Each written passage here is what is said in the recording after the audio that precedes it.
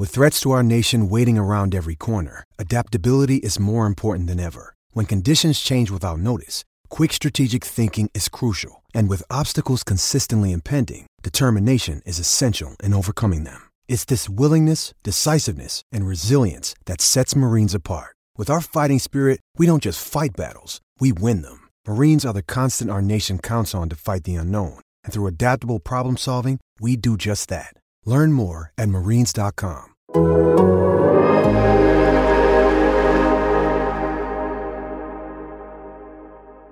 Hello and welcome to the Game Theory Podcast. I'm your host, Sam Vecini. We are presented by The Athletic. Today on the show, it's one of my colleagues from The Athletic here to join me, and we're going to dive deep into the most fun teams across the NBA to watch on a nightly basis. It's Andrew Schlecht, one of my favorite people. One of the people I get requested most to have on the show. So, Andrew, what's going on, buddy? Oh, man. A little bit of everything right now. Covering the Thunder is really fun. And then the NBA this year is really fun. So I have zero complaints. I feel grateful and blessed, man. It's a great time to be alive. I have so today, the way we're doing this is we're going to draft 5-team lineups, basically, of the most fun teams in the NBA to watch and the most fun teams to just enjoy. Or if you're scrolling through League Pass, what team do you stop on most often? And you better believe the Thunder are on my big board for this. Yeah. Theoretically, you need 10. The Thunder are in that top third right now, Andrew. You better believe it. They're fun, man. Yeah, we'll dive into it, but they are fun. They are awesome. But before we do that, I want to open on Alperen Sengun, former Oklahoma City legend, Alperen Sengun. That's right. Wore the hat. Yeah, wore the hat on draft night and then went directly to hell in Houston.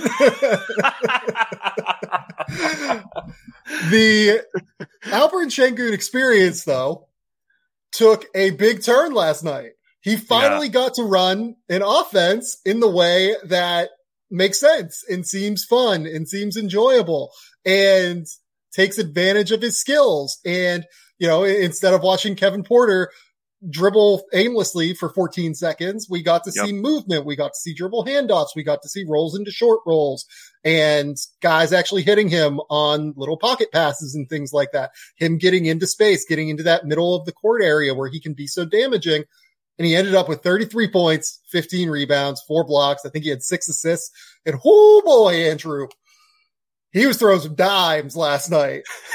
Oh man, he was on it and it was fun. Did you watch this game last night? Like this 140-132 shootout with the Lakers and the Rockets?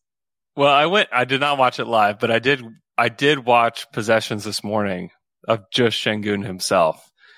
And there were laugh out loud moments where he's just like poor Thomas Bryant just got spin moved to oblivion last night.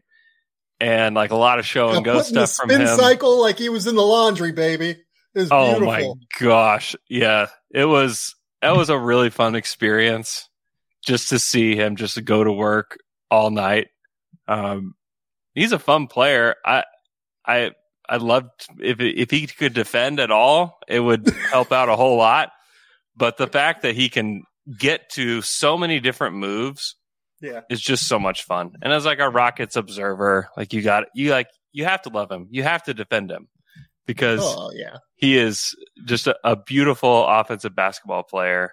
Kind of a throwback. He's you don't want to throw around the Jokic stuff just because there's only one Nikola Jokic. Yeah. But like there were moments last night where you're like, okay, like there's definitely some juice here. Like Sengun's showing some stuff. That's really fun. Yeah, like it's interesting, right? Because look, he's not going to be Nikola Jokic is going to go down as at minimum one of the 20 best players of all time, something like that. Yeah. Like you look at the peak, it's already there. Like the peak is top 20 of all time. You can't project that Alperen Sengun is going to get there. He's also just not as big as Jokic. He's not as long. Like I think it's going to be harder to keep him on the court defensively. Like there are a number of issues, but you know, he's just like different kind of like, he's like thicker kind of like he's more of like a stone wall kind of whereas Sabonis is like a skinny bully. It feels like sure. Sabonis is just more of a bully. Like he will just get the ball on the block. He will put his shoulder into you and he will shoot that left-handed like flip shot. Right. Mm-hmm. Şengün throws up these weird, like little like floaters and throws up these like weird little like footwork. Like gets that little bit of space using his incredible feet and then just like kind of tosses it up and it goes in. I think that I will say, like, if you look at Şengün's numbers at the rim this season in the half court, they're lower than most centers are. Yeah. If only because he's not that vertical, right? Like someone like Rudy Gobert is going to get easier shots at the rim because he's 7'2" with a 7'8" wingspan and like, it's just easier for him to finish, right? He catches lobs all the time. Şengün doesn't really do that. But at the same token, like he's actually creating the shot a lot of the time. And if you watch this Rockets team regularly, like I force myself to, because I'm so fascinated with their project, you just feel like this is a case I'm making tomorrow in a thing I'm writing with Kelly Iko, about Şengün. And some of the other Rockets prospects. The first part of it went live. We talked about Jabari Smith and Jalen Green and just some of the, like the team building stuff in general today. Go to The Athletic, read that. I think he's the most misused player in the NBA, Alperen Şengün. Oh, okay. I think that's where I'm at. Like, yeah. I think it's a lot of coaching staff stuff. Like, I think the coaching staff doesn't really give him enough leash to be able to like do what he's capable of. I also think it's the guards, like the guards don't execute well enough. And it seems like, look, I've said this throughout the year, like the Rockets offense, when Kevin Porter is the point guard, tends to run better with like a straight rim runner, right? Because I think it's just like an easier read for Porter kind of, and it creates that gravitational force. Problem is, the Rockets don't really have one of those. They have Bruno Fernando, who, all due respect to Bruno, you know, probably a third center in the NBA at this point. Sure. And on top of it, like, I don't think they should be prioritizing Kevin Porter over Alperen Şengün, just straight up. Like, you watch that offense and it runs like a clogged toilet does throughout large swaths of games. So, yeah, it was really, really interesting tape last night to see Kevin Porter out. The Rockets just let Alperen Şengün rock, and the process on offense was just so much better. Like, you could say whatever, like Thomas Bryant and Wenyen Gabriel were the bigs for the Lakers last night, and that's a big part of why Alperen Şengün shot 14 for 17 from the field. Sure. Those two can't really defend on any level in the NBA against bigger, stronger dudes. But at the same token, I think the process of the Rockets offense was just way better. The movement was way better. They need to make some adjustments. Like, to me, I think they should have moved on from Stephen Silas already. I've kind of made this point a couple of times now. Yeah. If Kevin Porter comes back and like gets the ball in his hands and they let him rock, we got to make a move now. Like, there won't be any decision here, I don't think. Yeah, prioritizing KPJ in any facet is a mistake, unless he's a bench player. Like, I think he plays in the league, but he needs to be a bench player, like a guy that comes in. He's a microwave scorer. He's a guy that you give 20 minutes a night, and you're just like, hey, go cook. But like, if we're going to run like a real offense, we need somebody that has some patience, some court vision, somebody that can settle this thing down. And that's what Şengün did last night. It's like he had patience. Awesome. He lets guys run around. He lets the offense set up. He's like, all right, there you are. And then easy jump shot. Like, that's what he was doing last night, and it worked. And so I think just starting him, and I know KPJ is very talented, but there's a lot of talent. Like, everybody in the league is very talented. Right. And so you have to find, not only is Şengün misused, like even Jalen Green, like just allowing him to like find his way with and having him find his way with Kevin Porter Jr. there is like, man, like, come on, like we need like some kind of steadying force next to those guys. Like, just give me some rando guard that can just come in and just organize something. Like, that's all you need to do. Do you know what might be helpful for Jalen Green? Having a 2-man game to play off of where you can, like, you know, dribble handoff and then comes, Yep. Jalen goes around the dribble handoff, Şengün rescreens, hits the short roll, all sorts of movement, right? Not this stagnant dribbling, like constant mess of an offense. Yeah, that's the thing with Green is that he kind of has trouble beating guys off the dribble at times. And so it can't just be like this one-on-one game with him. He needs somebody to help him get space. And like, that's okay. That doesn't mean he's going to have a bad career or can't be what everybody thought he could be. It's just like, use the tools that you have. It's like they're using a hammer as a wrench. And it's like, that's wrong. It's just not working. No, I'm with you. The Rockets remain confounding to me in a number of ways. This is the biggest one. When I watch Alperen Şengün, I'm just like, do this. This will make everything easier for everyone. I get that you will give up 140 points per game. You should be happy with that on a certain level. Like, you're going to get a lottery pick. You do not have the defensive infrastructure or like experience at this point to be successful on defense. That's proven now, right? Like, we know that. You might as well make one side of the court competent on some level from a developmental perspective. Yeah. Get Jalen Green, involved a little bit more. I don't know what you do with Kevin Porter if you're them. Like, look, that extension they signed him to is so easy to get out of, like the way that it's structured. It's great. So, it's great. Great. Yeah. They did a great job with that. Yeah. Yep. So I don't know what to do. If I'm them, but it involves, actually, I do know what to do. It involves getting Alperen Şengün more involved in the offense, letting him run things a little bit. Maybe, honestly, like Ty Washington, I know he had a 50-point game earlier this weekend in the G League. Like, maybe that's your guy. Let him just have some reps, running the show a little bit. Not? I really like Ty, but we'll see what it looks like. Okay. Andrew, I know that's painful that I made you talk about the Houston Rockets. It's a little painful. Yeah. Everyone needs a smile in the YouTube comments. Andrew silently holding back his hatred for the Rockets. Real professionalism. Amazing. I love it so much. Okay. Let's get into this. So before we jump into the draft, and we're going to draft again, the idea here is the most fun teams in the league. You can kind of take that whatever way you want, but I'm going to ask Andrew at the top here. When you're looking for a team on League Pass to watch, when you're looking for a team to jump into and like really, really enjoy, what are you looking for specifically? So I actually kind of broke this down into categories of like what I look for in a fun team. So first of all, like, do you have like a fun jaw-dropping player, like a dunker or somebody that's just going to cook somebody on a nightly basis? The answer is yes. I'm willing to tune in. Is there greatness on your team? Is there somebody that's going to be in the Hall of Fame on your team? Like, I'll tune in.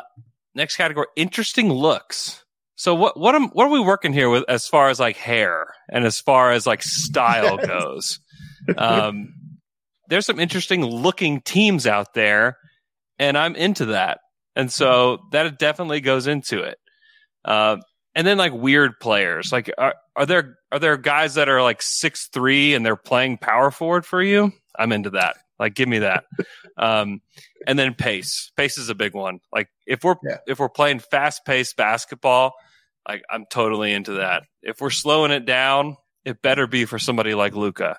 Because if it's not for him and we're just playing slow basketball, I'm out. Get out of here. Like, let's play fast-paced ball. So those are the things that I look for in a fun team. Yeah, it's so interesting because like one of my criteria in general tends to be like greatness, right? Yeah. Like I love watching dudes that are just fucking unbelievable basketball, right? Yeah. That process the game at a super high level, that think things through, that like you can just literally watch them on the court, like with the gears turning, figuring out like possession after possession after possession, how to attack a defense a certain way, right? The Mavericks might be like number 30 for me on this list. They're just not a fun watch. They're really, I want them to be. Like every time that I watch them, I want them to be because I love Luka Doncic that much, but they're not it, especially with the complaining from Luka, and then like no one else can really Cook, and like I'm not a Christian Wood guy, and so from there it's like what else are we really doing here? So yeah, I agree. They're not on my list. They've been fun previously. Like I have enjoyed. Like I actually kind of sneaky enjoyed the Porzingis teams a little bit. Like sure. The ones where like you would see some pick and pops with him. You'd see Porzingis in the corner, and they'd invert the offense a little bit. Like I thought there was like honestly some really interesting stuff. Like when Rick Carlisle was the coach, but. Jason Kidd doesn't really run interesting stuff. That's another thing I look for. Like, are you running interesting offense? Are you, running up and down the court? I think pace is a big factor for me as well. I'm someone who really likes defensive competence. Like, you are going to see some things on my list where like for instance, the Pelicans are on my list. I just fucking love watching some of those guys defend. Like, I love watching Herb Jones. I love watching Dyson Daniels. I love watching all of those dudes defend at a really interesting level. Yeah. Murphy's really good. Like, there's just a lot. Yeah. I also and young players. Like, there's something too still like that idea of hope, right? It's true. Yeah. So without a doubt. Yeah. Young players.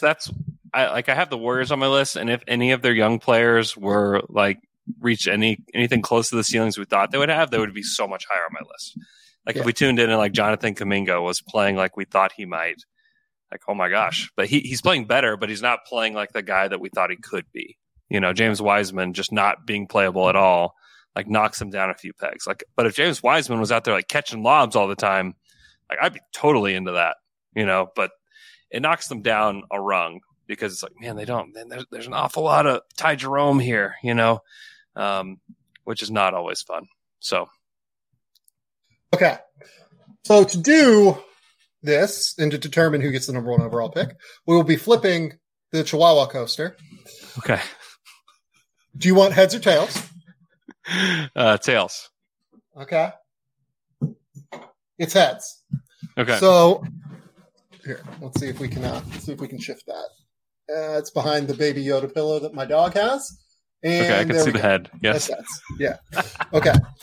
So. I'm going to go first in that case, and you get to go second. And do you want a snake or do you want to just go back and forth for ease? Let's just go back and forth. Okay. So with the first pick, guys, I'm going Beam Team. Oh, man. The Beam Team. They're big. They're high on my list. Yeah. The vibes are off the charts with the Kings. Yes. They consistently, I think, play the most fun games out of anyone league-wide. That's another thing that I really look for. What teams play consistently the most fun games? Like, I love watching specific teams for specific players. Like, we'll talk about the Nuggets at some point, probably. Like, Nikola Jokic is one of my favorite players to watch league-wide. And I love watching greatness on some level. The Kings don't have anyone like Jokic necessarily, but they have a lot of dudes that are just super, super fun. The way that offense flows with De'Aaron Fox and Domantas Sabonis, super enjoyable. But moreover, they can't defend anybody. No. They can't defend a soul.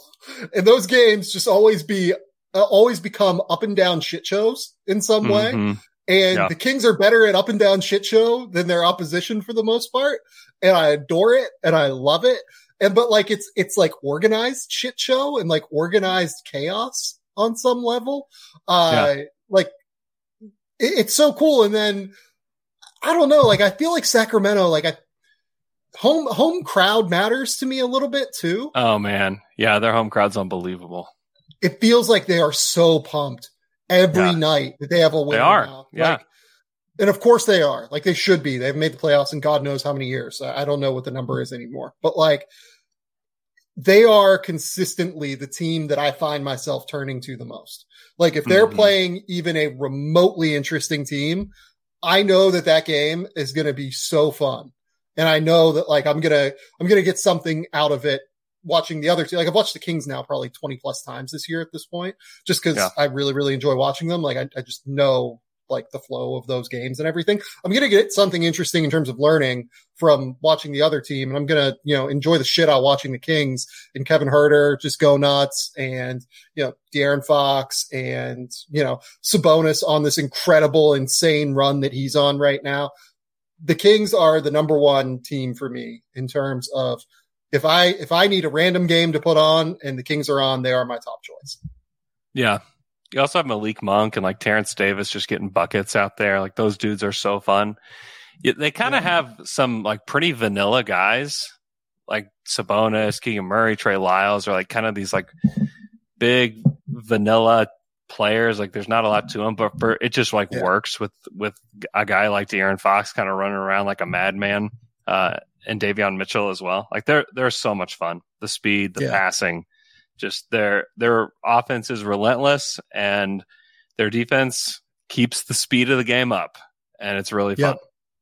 Well, in sneaky, another thing too is like Sabonis, like we talked about earlier when we were talking about Şengün, like he's a bully, right? Like he just likes to like old school take you down onto the block and like try and score on you with that like little left-handed like flip hook shot, right? But man, like he will also like run some super interesting dribble handoff stuff. He keeps the ball moving. He processes the game super well. I think that they have found a lot of guys on that team. Kevin Huerter's another guy. You know, Keegan Murray keeps the ball moving across like a lot of the time. Like they found guys that just keep it moving a lot of the time as well. And they play really just solid, free flowing offense that is enjoyable to watch on a night to night basis. Yeah. Yeah. I like it too. You're up at number 2, Andrew. Oh, can I give a caveat with this team? Is that okay? Yeah, of course. I mean, this is your number 1 overall pick, man. Like, you need caveats here. Pelicans with Zion. Oh, yeah. So let's be clear about this before you go that far. We're talking like full strength teams as long as we've seen like a modicum of full strength so far this year. Okay. Yeah. Okay. Pelicans with Zion is an unbelievable experience because he's got the ball in his hands and you can feel the fear from the other team through the television as you're watching of like, they just know they're helpless when he's driving. And it's just so much fun watching the Pelicans with Zion there. You have like the Jose Alvarado, like just his like whole vibe, his look. He's got those long braids. I haven't like had a conversation with him, but just watching him interact with people too. Like he's just super down to earth and like super like kind and considerate and fun and energetic. And you're just like, man, I wish we could be best friends, me and Jose Alvarado. Like I really like that guy. And then when he gets on the court, he's just an absolute pest. He's hitting threes. I love him specifically. I think that he's super fun. But then like up and down the roster, they just have guys that come up. Like CJ McCollum isn't like the most fun guy, but he helps kind of keep this group together. Herb Jones, there are a few players that are fun to watch play defense, and you kind of mentioned it earlier, but just watching him, I've seen him defend Shea this season. It was like, holy smokes, like that was an experience. Yeah. That dude just knows how to play. He knows how to use his length. He knows how to use his chest. Same with Dyson Daniels, like similar experience there. And then like the look of Jonas Valanciunas as well, like factors in, like that's a big one for me. Him walking onto the court, you're like, all right, this is business. This is fun. Like this is business. He's got the slick back hair, totally into it. I'm big on the Pelicans, and they have like the young guy thing going on too with Dyson Daniels. Even like Jackson Hayes has shown some flashes this year where you're like, I don't know, that guy can just jump out of nowhere. I don't know if he's any good at all, but he can sure jump, and that's pretty fun. So yeah. And then Brandon Ingram too. We haven't even mentioned him, and he's missed a ton of time. But when he plays, he's a joy. And then Trey Murphy, who is not. So have you heard Will Guillory talk about Trey Murphy and how he's not Trey Murphy the third? Have you heard about this? No. What? So he's not Trey Murphy the third because his first name is not Trey. His first name is Kenneth. It's Kenneth, right? Yeah. Yes. So he's not Trey Murphy the third. He's Kenneth Murphy the third. There's not 3 Trey Murphys. There's one Trey Murphy. So we got to stop calling him Trey Murphy the third. That's incorrect. But I also enjoy the stylings of Trey Murphy. So yeah. Trey Murphy is like a sneaky big part of this because like he just opens the court so much for Zion.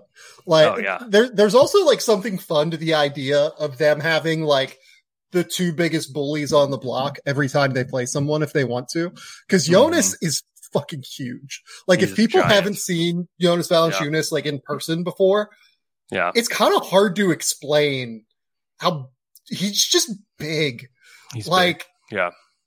Like, if Yusuf Nurkic is like another guy that's big. Like, I feel like when I see Jonas, I'm like, you are even bigger. Like, I don't know why. I don't know what it is. I know that like Nurkic is probably like wider and thicker, but like, he's just a big dude. And like, you can throw him, like, he just goes through bigger guys. Like, he goes, like, there was a game against the Rockets earlier this year. Like, he just plowed through Alperen Şengün. Like, he wasn't even there. And it's just like, wait, what now? Like, how is this happening?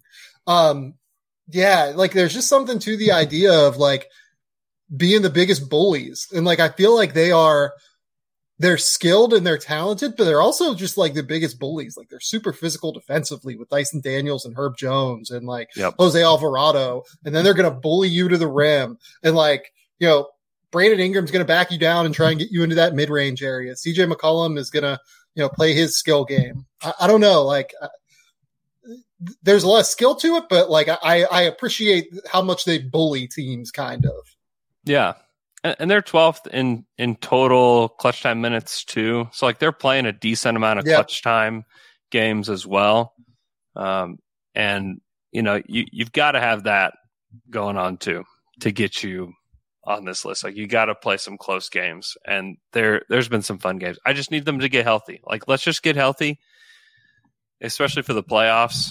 I just need to see Zion in the playoffs. I just need to see how teams will scheme for him.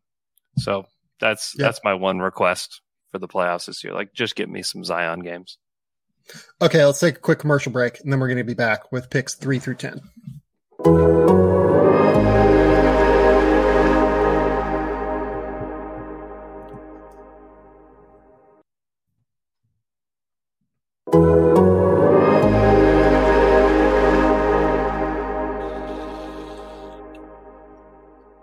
Okay, we're back. I'm up at pick number 3.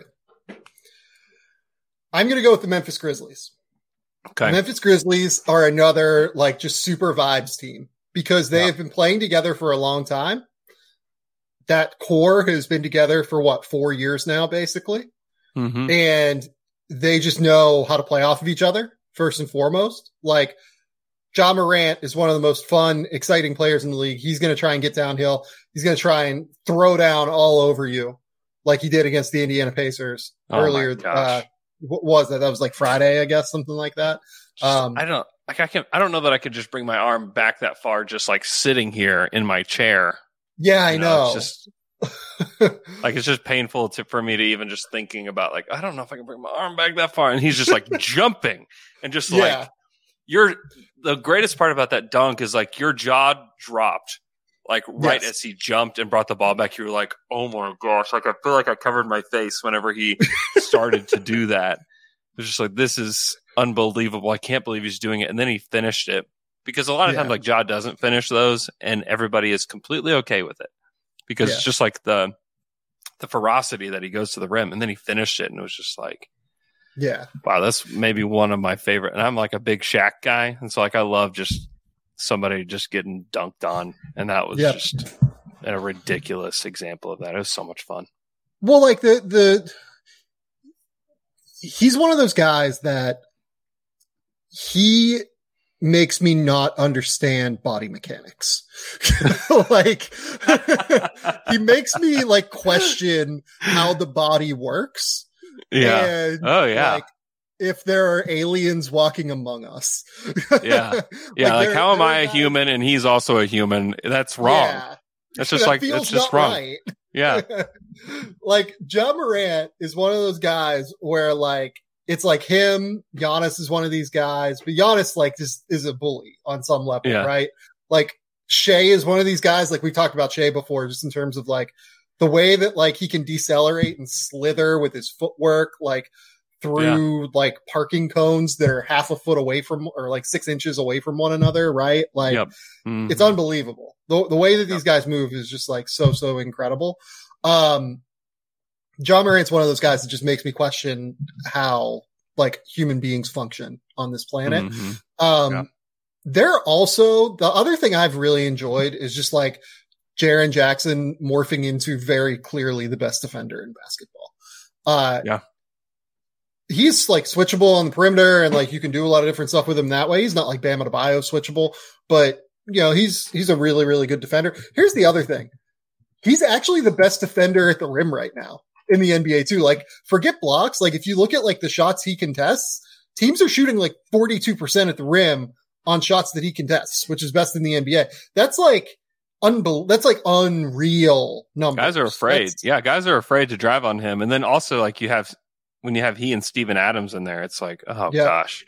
Like you just feel like if you've got a live dribble, you're just like, oh gosh, okay, where can I pull up? Can I stay away from these dudes? And they constantly play big because he can shoot.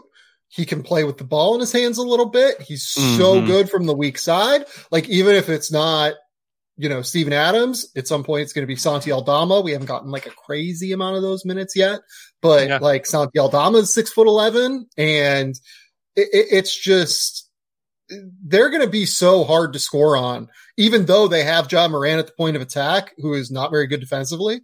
They're going to be so hard to score on because Jaren Jackson's just going to clean everything up.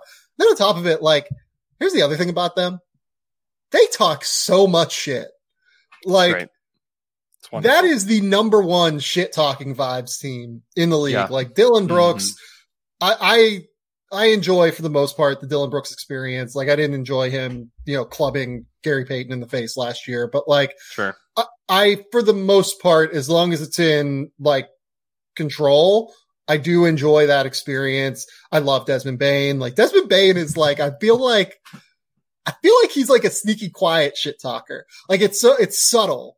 Like you hear him do interviews and it's real subtle. Like he'll take like a shot and then you sit back and then 5 minutes later, it's just like, oh damn, that was good. That's clean. That was like a clean headshot. Good job, Des. Like, and he's super good.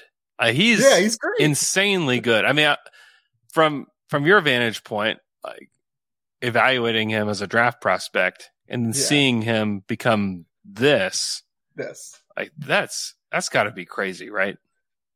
I mean, look, I didn't expect this. I had him as like a top 20 guy in that class. I think I had him like 17 or so. I really, really liked him. I thought he was super smart. I love the way he moved without the ball. I obviously love the shooting. The other thing about him is he's just like the most down to earth, like hardest working dude. I thought that he would get the absolute most out of whatever he had basically. And obviously there are physical limitations, but like the shooting is just so real that those limitations go away. I couldn't be happier for Desmond Bane. Like he is I love him.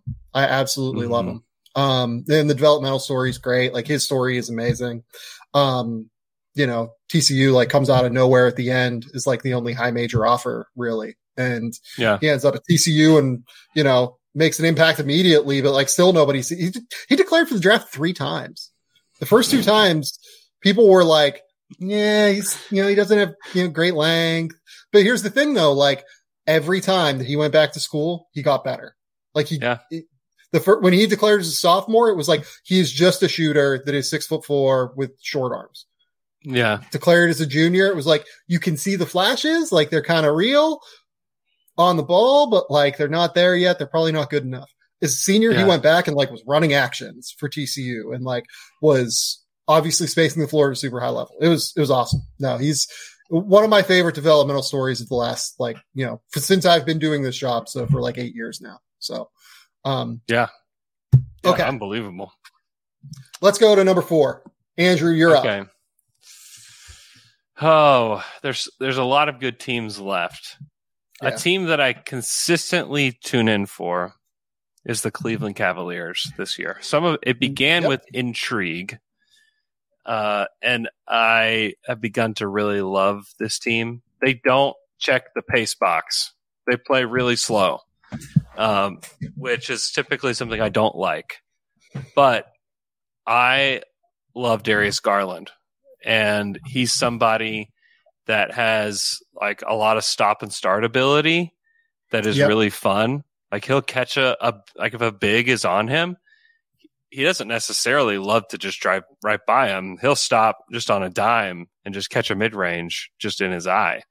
It's like, I mean, I love that kind of stuff. And then you look up and down the roster, they just have done a really good job. We're talking about looks, like Ricky Rubio, he's back. Great look. Jared Allen, obviously bringing a great look to the table. Robin Lopez, great. Isaac Okoro and Lamar Stevens being almost indistinguishable at times. Like, that's great. I'm really into that.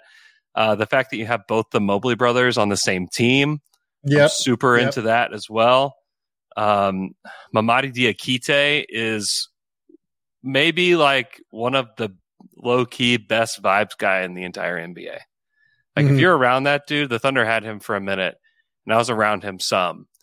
And he just like has like this bubble of joy around him. Like, and if you can get within his bubble of joy, like, Mamadi is just the dude.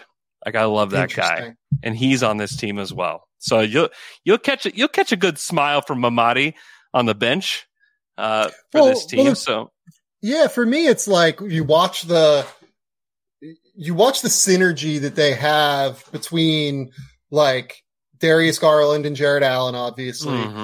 And like the synergy between Donovan Mitchell and Jared Allen was like immediate.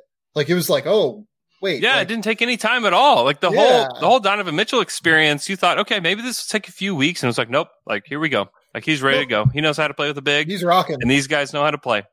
He was rocking right away. Man, Mitchell has been so much better. Because the way people talked about him in the summer, especially when he's on the trade block, it's like, do the Knicks really need that guy?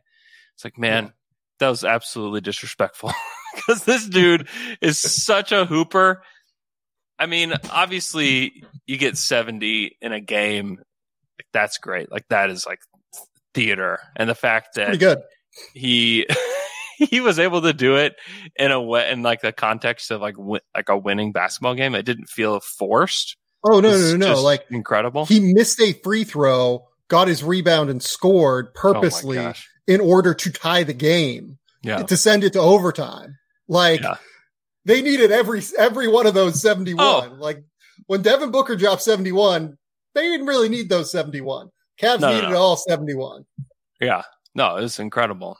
Yeah, and the Mitchell story is just so much fun. And the fact that he gets to go back to Utah, and there's like not venom within it. It's like, oh, this is great. Like, he just gets to come back and hoop. And I just love it. There's just there's a joy around the Cavaliers. And I hope they can keep that. A lot of it is, it's like, man, we're good now. And like, this city hasn't had a good team in a long time.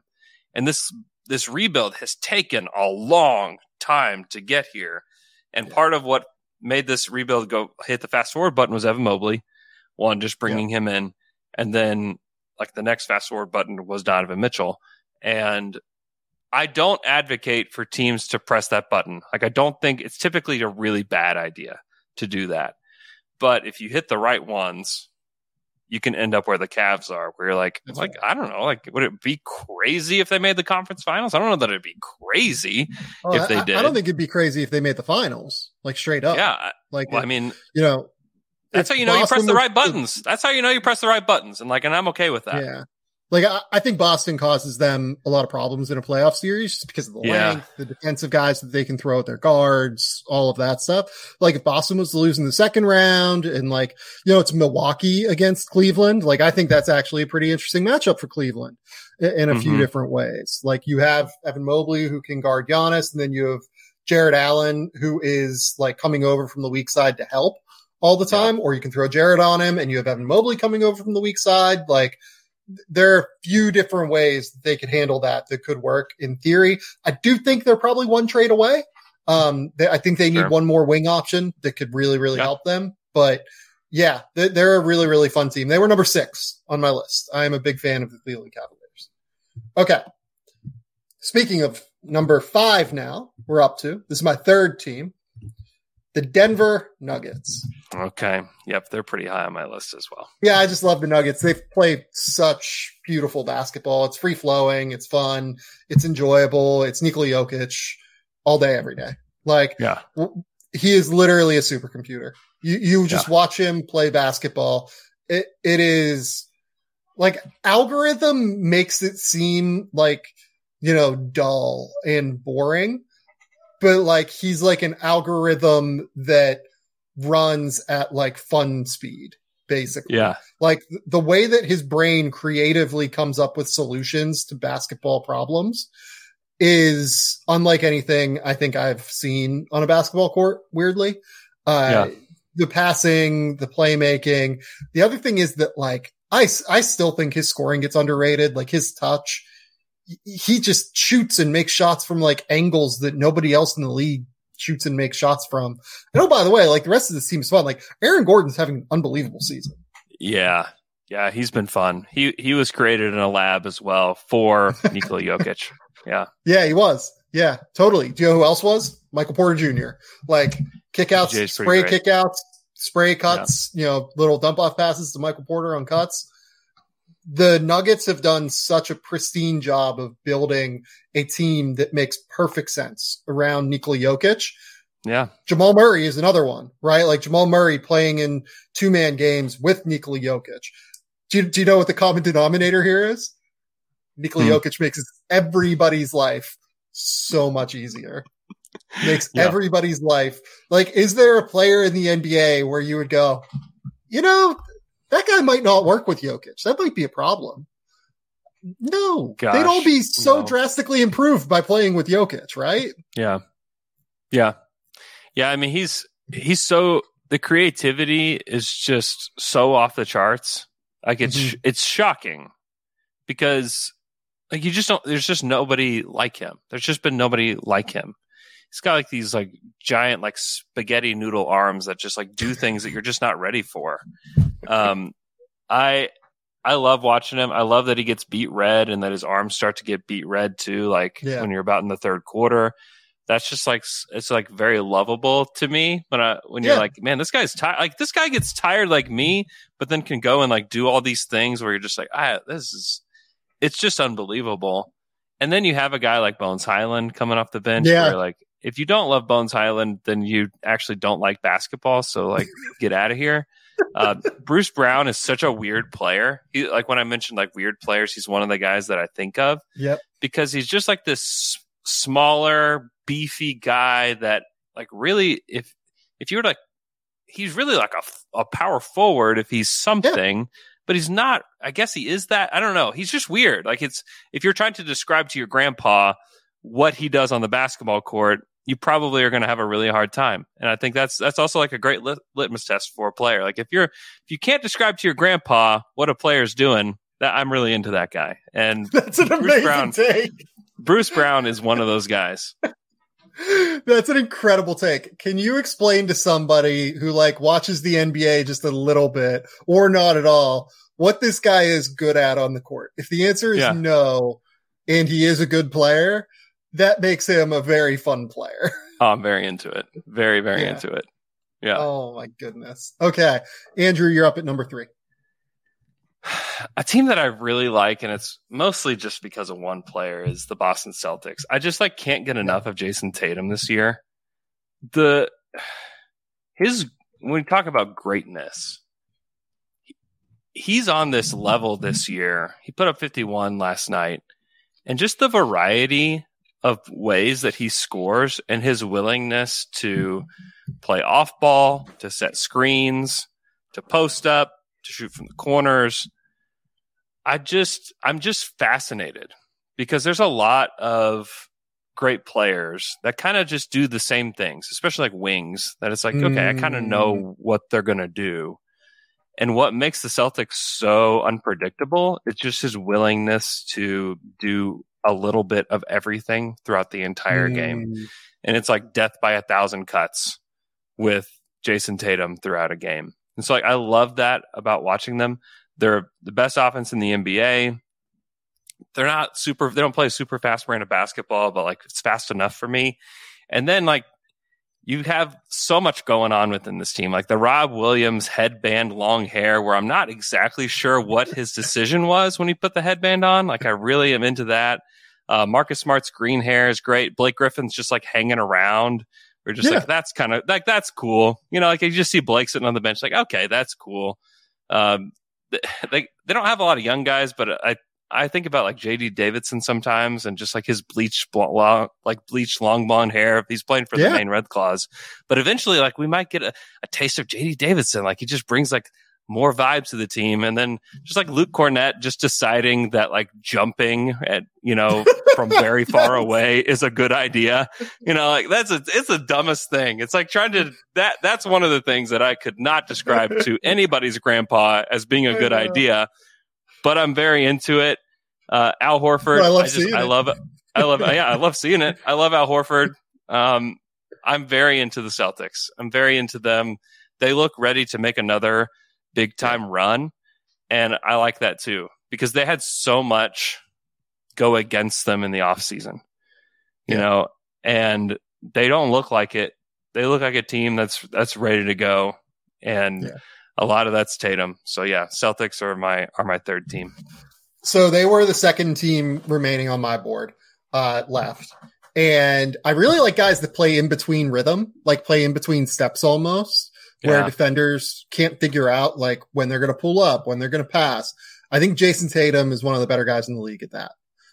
Like he just plays in between rhythms that are typical, and it makes it really hard for NBA defenders to manage him. Mm-hmm. They have just such a good mix of like things going on. Like they play like up-tempo basketball at times. They play incredibly efficient offensive basketball. They have great switchability defensively, but they also can play two bigs. They can play super small. They have the Derek White rim protection thing happening, which is like one of the weird fun things happening league wide. And then they have like all the like Grant Williams stuff, which is like bizarre and weird from time to time. Like he's become a great ball handler and like attacker of closeouts while also knocking down shots. And then like, while also complaining to refs constantly and like, oh my gosh, a way that talks way too much. Just talks way too much. Talks so much and like weirdly doesn't bother me. I don't know why. Maybe it's because like I've met Grant and I know that like he's like a really, really good human being. And like, I just know that like he's super, super smart. But like, I don't know, man. Like, I love it. I love everything about the, Boston Celtics. They have fun vibes. They have great vibe. Like I don't know. I love the team. I love watching them play. Okay. Yeah, me too. Most surprising team on my list coming into the year. Never would have guessed this. Number 4 for me is the New York Knicks. I'm going with them at pick number 7. I love the Knicks. I've broken this down previously on a like recent podcast last week. I absolutely adore this team right now. Yeah. The Knicks are so interesting. One, you don't know what you're getting from week to week with them. Yeah, or night to night, even. Yeah, like which version of the Knicks is this? And when they're good, they're like legitimately a good team, and like they can be very exciting.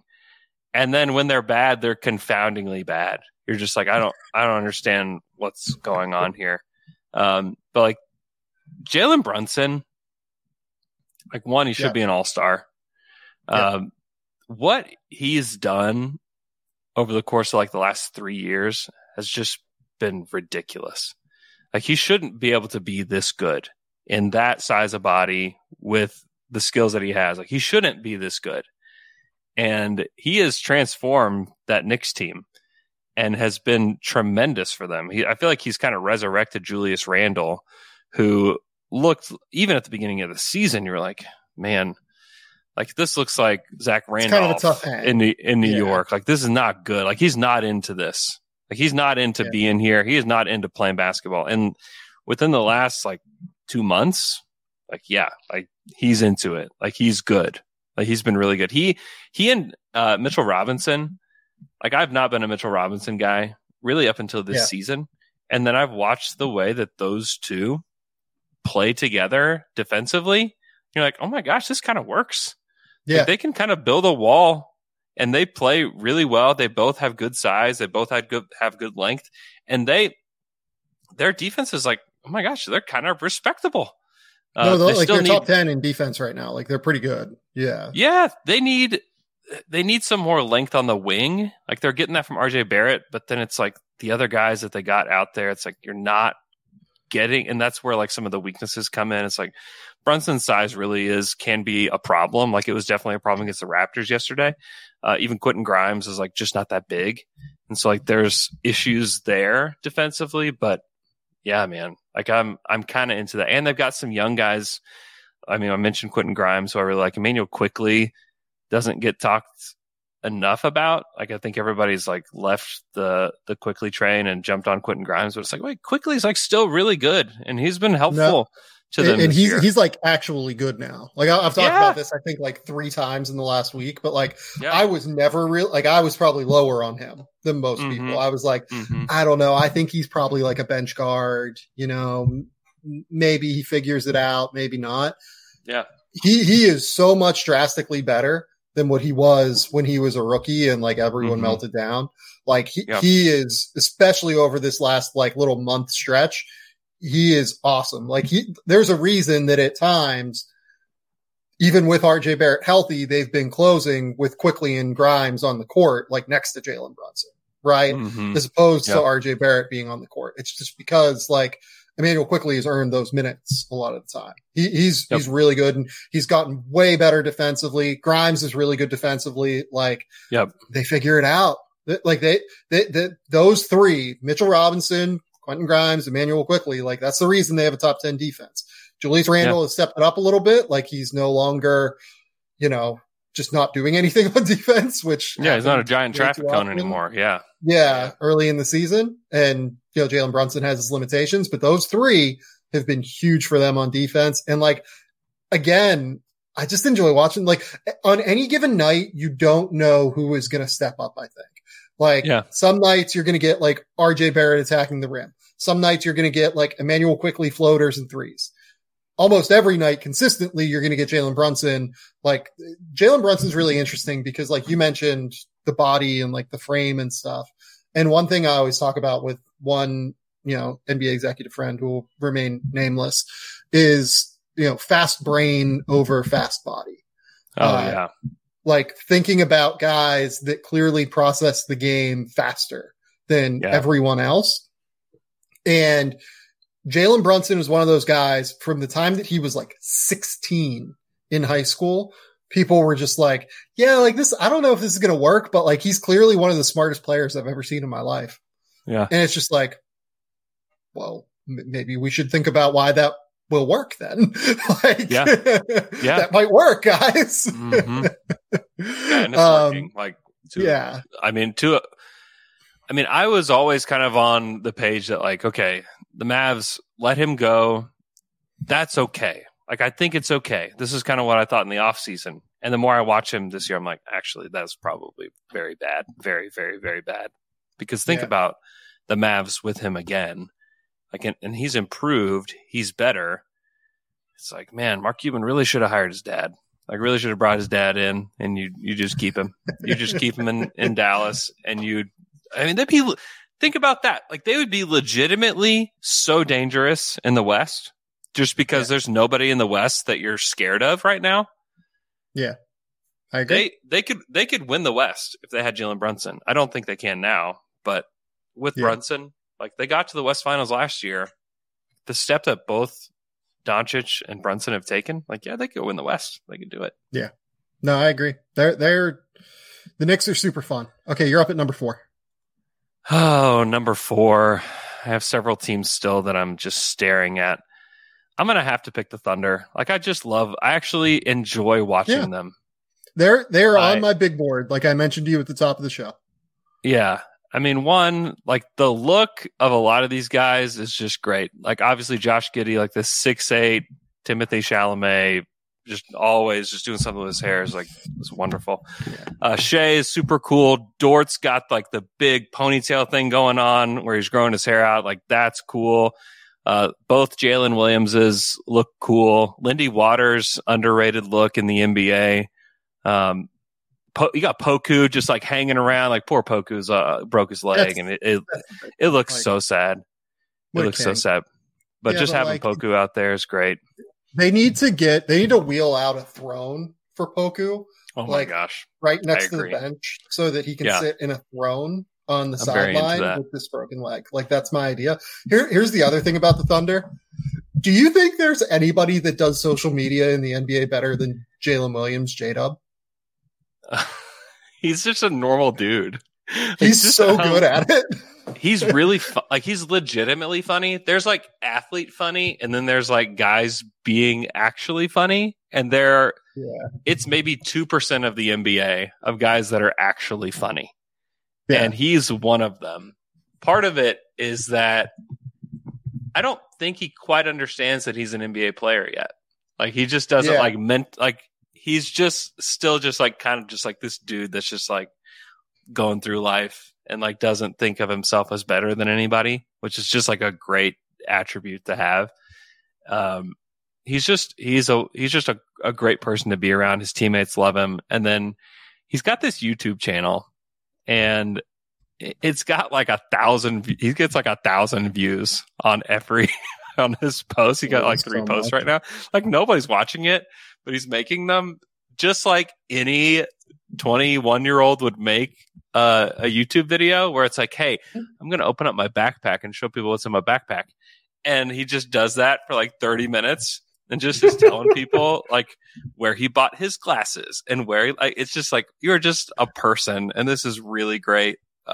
He's awesome. And then, man, the whole Thunder experience, I legitimately enjoy and get excited about going to Thunder games. Yeah. And getting to be around this team is honestly really fun. Like, talking to Mark Daigneault before the game is always just a delight. Like, he is a delightful person.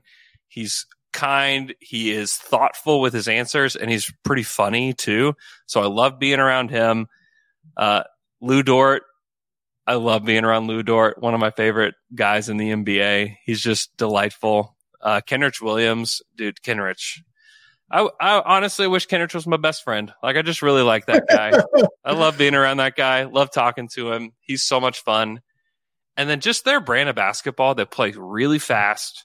They're really small. Like, they have been starting with Kenrich at center recently, and it works because of the style of defense they play. They just swarm to the basket. Anytime anybody even takes a step toward the basket, they just start swarming, and it's working. And then offensively, like, they just get downhill. Like, it's just all about getting downhill and spraying the ball. It's like, who's got the ball? Josh Giddey, great, get downhill. It's Shea, get downhill. It's Dort, get downhill. It's J-Dub, get downhill. And it's just a fast-paced, fun brand of basketball. They play a ton of clutch time minutes, which is really fun too. And then just Shea has been an absolute monster. Like, you just can't stop him. He could do like the Larry Bird. I'm going to point to the spot that I'm going to here, guys. I'm going right there. And actually the spot that he's pointing to every time is the rim. Like, I'm going right there, and you're not going to stop me, because I'm going to either speed up or slow down at some point when you're not expecting it. And I'm just going to go right around you. Like, he can find windows for shots that don't exist. Like, he's like a wizard that's just like creating a window of opportunity that is not there. I mean, he's a joy to be around as well. Like, it's just a fun team, and they're going to get better just because of age, and they're going to get better because the coaching staff is really, really good. And they have another 7-foot alien with a 7'6" wingspan who can shoot threes and dribble that will be coming back next year in Chet Holmgren. There's that. I know. You add him. I don't know where they're going to be in the draft. I don't know if they make the play-in. They definitely could make the play-in. I would still bet against it. I actually think they can make the play-in. Yeah, they can. They can I've been do it. Skeptical, but I'm now at the point where I think they can make the play-in. And like, here's the thing. Like, the way it's Josh Giddey. Like, Josh. Oh my gosh. Barely talked about. I have like a small bone to pick. I've been calling him NBA Chalamet for 3 years now. Before he got to the NBA, and look at my guy. My guy just comes out and starts calling himself Himothy Chalamet. Chalamet. That's true. I love it. I'm here for it. I adore Josh Giddey. He's been so good. He's been 50, 40, 90 since December 1st, which is just like, I don't know how to process it. And I've seen every one of his shots. I still don't quite know how to process it. And know, like, oh, is he just like giant Steve Nash now? Like, what are we doing here? I'm waiting for it to go away, and it kind of keeps getting better. One is he's consistently taking the same shots from three, which has helped him so much. Yep. And just like the release stuff that's been talked about a ton, but just the fact that he has altered his guide hand and like learned how to shoot without the guide hand and then learned to bring the guide hand back without the thumb being in the way has helped his shot be consistent almost every time. So now like, you watch him last year, like he's either making it or he's missing really bad. And you're just like, oh my gosh, like I don't know about this. I don't know if this is going to work. And now he doesn't really miss bad anymore. And no, that he doesn't. Has been, the misses are okay. Yeah, it's been really interesting to watch him. And just the way he played against Brooklyn the other day, no one was going to stop him. Like he wasn't going to let anybody get in his way. If they were, he was going to bump them. He was going to move them. His strength has been a big tool of his as well. That's the thing that stands out to me. It's the fact that he's like last year, he wasn't strong enough to really like go through guys on the ground, right? And like dribble through contact. It's that like contact balance through your core and through your lower half cause like, look, like, people talk about the fact that, you can't bump anyone anymore in the NBA. Like there's no hand check or anything, but guys are still going to bump you. Like they're still going to try and get their chest in front of you and stop you. He's 6'8". He's just going to fucking go through you now. Like, he does. That's the thing. And he legit just like, he can't go through Giannis, but like he can go through guards and go through guards. I mean, he did it to Nick Claxton the other day where Nick Claxton, he got into it and he was like, nope, sorry. Like you're not going to do it. And he just like moved him with just one bump and he was gone. One, like you say that the Thunder play small and they do, you're not wrong about that, especially across the front court. Up front. But they play enormous across the back court. Like yes, exactly. Josh Giddey is 6'8". Shai Gilgeous-Alexander is 6'6" with a 7-foot wingspan. J-Dub is like 6'6" with a 7'2" wingspan. Like these dudes are big. They are hard to deal with. Even like Trey Mann is 6'5". Like they play big. Like we've talked about this before, but like I feel like that's what they're doing. They're getting positional size with fast brain and skill, and that's their mindset on this. And that is how I would build a team. So I adore everything about it, but like at the same token, it's just super impressive. They're so impressive. I love watching them. I can't get enough of Josh Giddey. I can't get enough of watching him develop. He still does things that like he sees, seemingly a full 2 seconds before anyone else on the court sees it. And 2 seconds in the NBA is like a lifetime in terms of trying to make things happen. So, I don't know where this goes with Josh, but he's only 20. Like he just turned 20 like 100 days ago. And so it's like, what does this look like at 25? Like realistically, like what does he do? Like at 25, can he shoot and be like the strongest point guard the biggest, strongest point guard in the NBA? Yeah. Like the answer is probably yes. And really the things that we need to learn about this team are what do they look like when they're in the NBA pressure cooker? When there's expectations and when there's playoff basketball where teams start to take away stuff that you're good at, what's left? And like that's what we just don't know yet with this team. And they're really fun, and it's going to be fun for a while just because I think it's going to be a little bit before they get there. But that's like we just don't have enough information about them. Like we know a lot about Memphis. We know a lot about Denver. We know a lot about the Celtics. But like I just don't think we know a whole lot. And I've watched every single minute of this team this year, last year, the year before. We just don't know enough about this team yet. Yeah. And I think it's going to be really fun to find out. Okay. My last pick is the Warriors. Okay. Number 5. They're just fun. Like they play with incredible ball movement. People who've been listening to this show for a long time know that I adore Draymond Green. I love watching him play basketball. Yeah. One of the smartest players in NBA history. Like just the way he defends, the way that he like watching him communicate defensively, I think is one of the coolest things to watch in the NBA. Like he is so communicative. Like everything falls apart when he's not out there defensively, because I feel like he's just like pointing guys in the right direction so often and constantly and consistently that it's just really, really hard when he's not out there anymore. And then like, is there anything better than watching a Stephen Curry explosion from three? Oh my gosh. Like it is genuinely still, after all these years, if it's happening, it is the thing you have to turn on.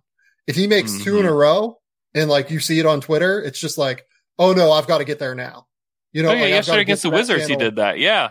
It was just delightful. And you're just like, I don't know how he does it. I don't know how, and he does it in a way where it's like, I think that I could replicate some of the stuff he does, but there's no way I could make any of the shots,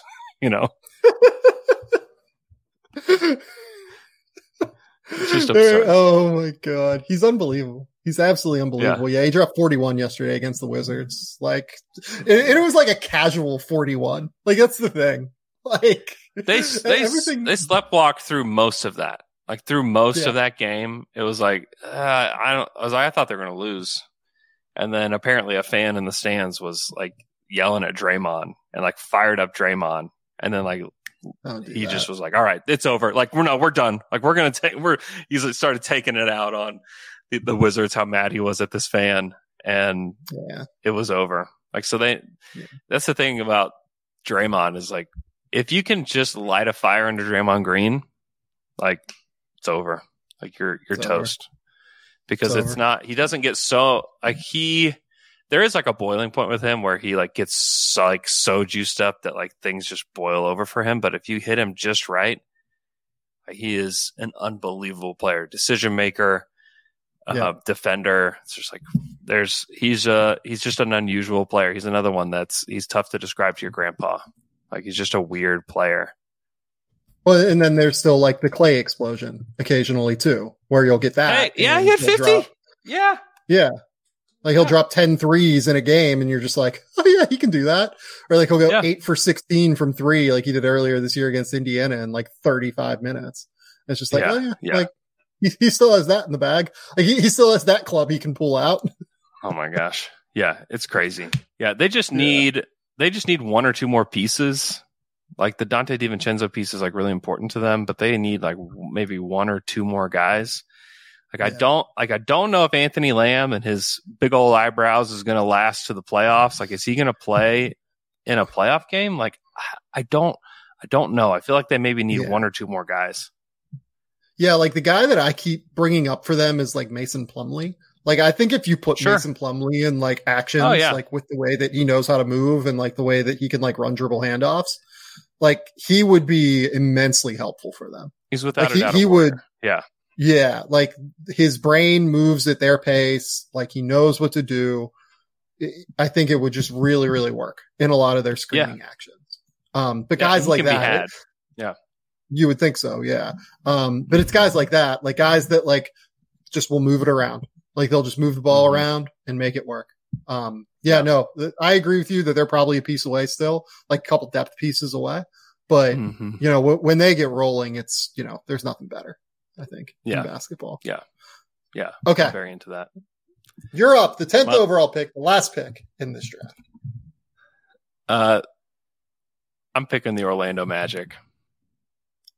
So, Andrew, this is amazing. I just want to be clear here. We have the same 10 teams, I would imagine. Oh, really? Because I had the Thunder at 10. I had Orlando at 9.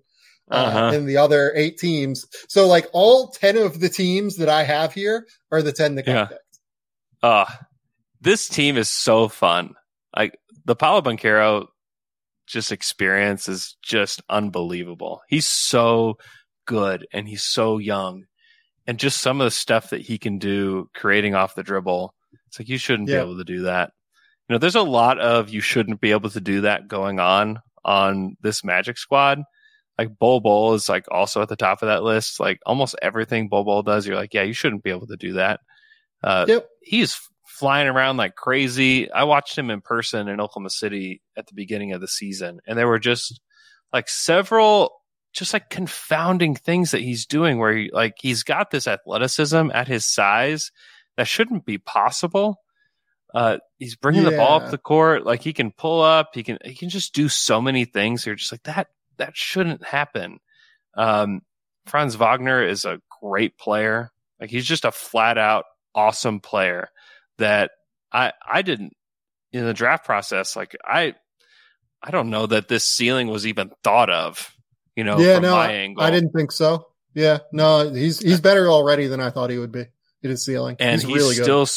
Still young.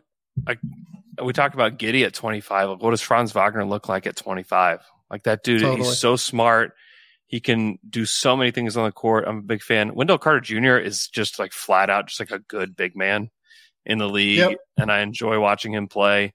And also like Markelle Fultz, like just kind of resurrecting his career there and being like under the radar, a good player. Like, he's like a starting point guard in the NBA. Yeah, that's been really fun. Yeah. That's been super fun. The whole Chuma Okeke pronunciation situation. You know about this? Is that the way we're pronouncing it now? Well, okay. So the story is this. So he went. I can't remember where his like lineage is from, but he went to Africa, a country in Africa. They told him, because he was pronouncing it Okiki. They told him, like, you're pronouncing your name incorrectly. From your lineage, it's Okeke. And so he came in media day and told this story about how, like, I've been pronouncing my name incorrectly my whole life. It's actually pronounced Okeke. And like, how it's supposed to be pronounced now. And like, and he's from Nigeria for what it's worth. Nigeria. Yeah. Okay. Yeah. I love that story. I just think that is such a cool story, and that he was like willing to take that on and saying like, no, like, this is how it's pronounced. I actually I found out through a guy that covers the Magic and through the Thunder PA announcer was pronouncing it Okeke at the game. And I was like, he rarely gets anything wrong. He's just like such a pro. And when he pronounced it Okeke, I was like, okay, there's got to be something to this. Like, I don't think he's wrong. Yeah. Like, I think he's wrong, but I also don't think he's wrong. And so like, there was a story behind it, and that was cool. So like, all of those reasons, like, there's things that are disappointing along the way. Like, Jalen Suggs' experience is pretty disappointing, because I thought that dude was just going to be a hooper, and it's taken some time. And I'm still not out. Like, I'm not selling my Jalen Suggs stock by any stretch, but like, the shooting stuff is concerning.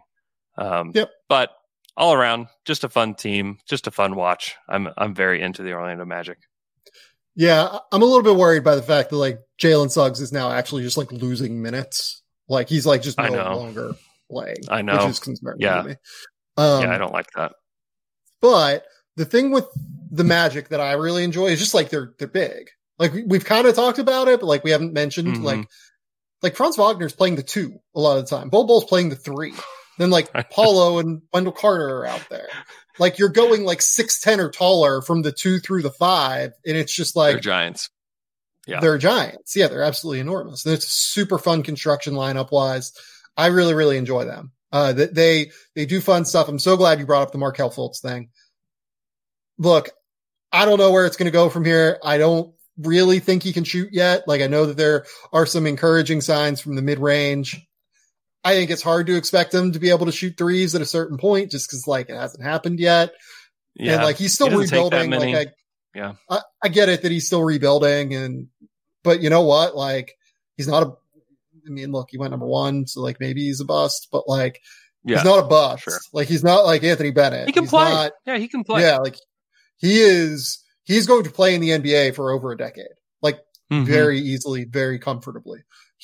That is an incredibly fun story. And by the way, like, Sneaky does like, he has his groove back. Like, that's the thing. Like, you watch Markelle Fultz at Washington, or like in like the Washington DC area, like, this dude was so swaggy. Like, it was just like this quiet, like, confidence and creativity in terms of the footwork, in terms of the way that like he planned his drives and like reacted to the way help defenders came at him. It is similar to Shea. Like, they have body mechanics similarities in the way that they tend to attack. And I trust those guys to get better at the very least. Like, Yeah. I like Markel's passing ability. I think he's gotten better at everything except the shooting side. He's good defensively. Like, he just needs the shot at some point. And by the way, like, I like the Cole Anthony experience. I know the Magic fans are frustrated with him, but like, I love it when they interview Cole Anthony after a game and it's just like the energy comes right in your face, right? Like, it's the coolest thing. Like he's too. Just like, he's like shouting because he's so pumped to like be out there and like to be playing in the NBA. I love it so much. I enjoy it. I'm glad that we got the Magic on here because I really enjoy the Magic. All 10 of my teams. That's amazing. Hey, did you have any other team on your list? So just teams that I would have considered. I still love watching Kevin Durant play. So like I've got the Nets as a fringe team. I love that experience. Even Kyrie, as much as like I don't agree with a ton of Kyrie's choices, like watching him play basketball is just like ridiculous. Incredible. He's so much fun. And then like the Pacers with Tyrese Halliburton is pretty fun as well. Like I like Ben Matherin's great. Like the look that Kendall Brown, Isaiah Jackson, Jalen Smith are bringing, like they just bring like this variety of looks from the big man position. Like, I don't know what's going on. Like, this is great. Aaron Nesmith is a weird player. Like, I don't really understand what he's becoming. It's like, he's like this like super physical. Like, is he a 4 now? Like, what is happening? Yeah, like I don't understand his trajectory. Player. I don't understand his trajectory at all. And I'm very into it. Like, I really like that about him. So, like, that was another team I considered. But, yeah, that's my list. Yeah, the Pacers were a team that I was like, okay, this makes sense. Like, I enjoy watching them play. They play fun games. That's another big thing with them. They just play really fun games. Yes. Sneaky, I will say, I couldn't get them on this list, but this team does play fun games. The Spurs play fun games. They just aren't competitive enough a lot of the time because the Spurs aren't good enough. But, like, almost every game is like, you see fun shit because they can't stop anyone from doing whatever they want at any time. Interesting team. But this was fun. I enjoyed this. This is a great time. Isn't it fun just to focus on the good things in basketball, Andrew? Like, this is my favorite thing. So if any of you guys listen to my Saturday podcast, Saturday Slam and Jam, this is like kind of like the ethos of like what Alex and I wanted to create. It's like, just like, the thing about the NBA is it's so much fun, and that's like just highlighting like the joy and the fun that exists within the sport. It's just like, it brings me great joy, and like debating like, oh, my guy's better than your guy, or like this better, or this guy actually sucks. You know, like that kind of stuff is like, man, like that kind of stuff is exhausting. So like, let's pump it up. Let's just enjoy it. Let's enjoy the great things about this league. And there's, like, I feel like we could talk for probably like 2 more hours with how like endlessly fun like some of the stuff that goes on in the NBA is. So yeah. And like so much of my like quote unquote day job is like comparing and contrasting prospects, right? Oh yeah. And like trying to like figure out, is X better than Y? And like I'm trying to like nitpick so many of these guys, right? Because it's part of the job. Like it's part of scouting. You have to do it. Yeah, you have to do it. But I feel like that's why, like, whenever you listen to an NBA podcast on the show, for the most part, it's just like so much positivity. I just fucking love the NBA. That's where I'm at. Me too, man. Like, me too. I love this. I love basketball. I love this sport. Mm-hmm. It really is just so terrific. And this season, particularly, like, I can't remember a season where I've had more fun watching the NBA. I've had like a lot of casual fans like tell me, oh, there's like no storyline to connect to this year. And like, there's no like overriding, you know, there's no great teams. There's so much parity. And I'm just like, they kind of think like the regular season, like it isn't all that interesting. And I'm just like, guys, just like sit down and watch the games. Like they're so fun. I agree. You can pick, any game. You can pick any game on any given night, it feels like, and you will have an absolute blast watching basketball. Yeah, night to night, you know, even like the last 2 years, there were definitely nights that just felt like a slog. Just like, oh man, there's not a whole lot going on. I think I've had one night that I've sat down and watched, and I was like, man, this wasn't great. There's like almost every other night, I'm like, this was like, there was at least like 2 or 3 phenomenal games on, or like someone was doing something crazy, like somebody's scoring 50 or somebody's has like this crazy triple double, or just there's just a lot. There's a lot to like. If you're like, if you want to get into like the nitty gritty of it all, like it's been a very, very fun season. You know, there's no like, and maybe what it is, like casual fans want like the heavy hitting team, like the Miami Heat, like the Heatles, or like the Warriors were, or like this, you know, behemoth that you have to take down. Like, there's not that, but boy, when we get to the playoffs, like I don't know how to pick the West. Yeah. I have no idea how I'm going to pick the West. And we don't even know what the order is, but I just know that it's going to be impossible to pick. And I really look forward to that. I think I'm like legit just going to have to like podcast like every night during the playoffs. I think that's where I'm at. Like, I know. It's just going to be fun. Like, that's what it comes down to for me. Like, it's just going to be a blast to watch every team every night in the playoffs. And I couldn't be more excited. It's going to be a great time. Andrew, tell the people where they can find your work. Tell the people about the Slam and Jam. Tell the people about Down to Dunk. Everything you've got going on, buddy. Yeah. So if you're into the Thunder at all, go check out my podcast, Down to Dunk. It's on every podcast platform and also on YouTube. So if you're into YouTube, go check that out. And then Saturday Slam and Jam on the Athletic NBA show. You can find that every Saturday on the Athletic NBA show feed. Lots of great shows on that. We provide 11 different shows every week on the Athletic NBA show feed. So if you're just in need of something about the NBA, like you can tune into that podcast every single day and you're going to get yourself something. So yeah, those are the two main places you can find me. Go to The Athletic. Keep us employed over there. That'd be nice. Go to theathletic.com/game theory. That is the best place to subscribe to The Athletic. What do I have coming? Like I said, I have something up on like Jalen Green and Jabari Smith, talking about them as prospects, talking about the way Houston is building this thing. I will have the second part of that story up with Kelly Iko later this week. Maybe not tomorrow, maybe the next day. Danny LaRue, Seth Partnow, and I have a big like NBA trade preview coming up at some point soon. Don't know a date yet on that, unfortunately. And other than that, I'm just kind of working through draft guide stuff, but that's a lot of content you guys are going to have. I will be back on Thursday night on YouTube, Friday night on your podcast feeds with Mark Schindler. We're going to do some sort of show. I don't know quite what it's going to be yet. We'll see. I had an idea, but like, I don't love the idea, and I think I'm going to change it. So keep it locked here. We will have Schindler, though, for later this week. And until next time, we'll talk soon. Bye.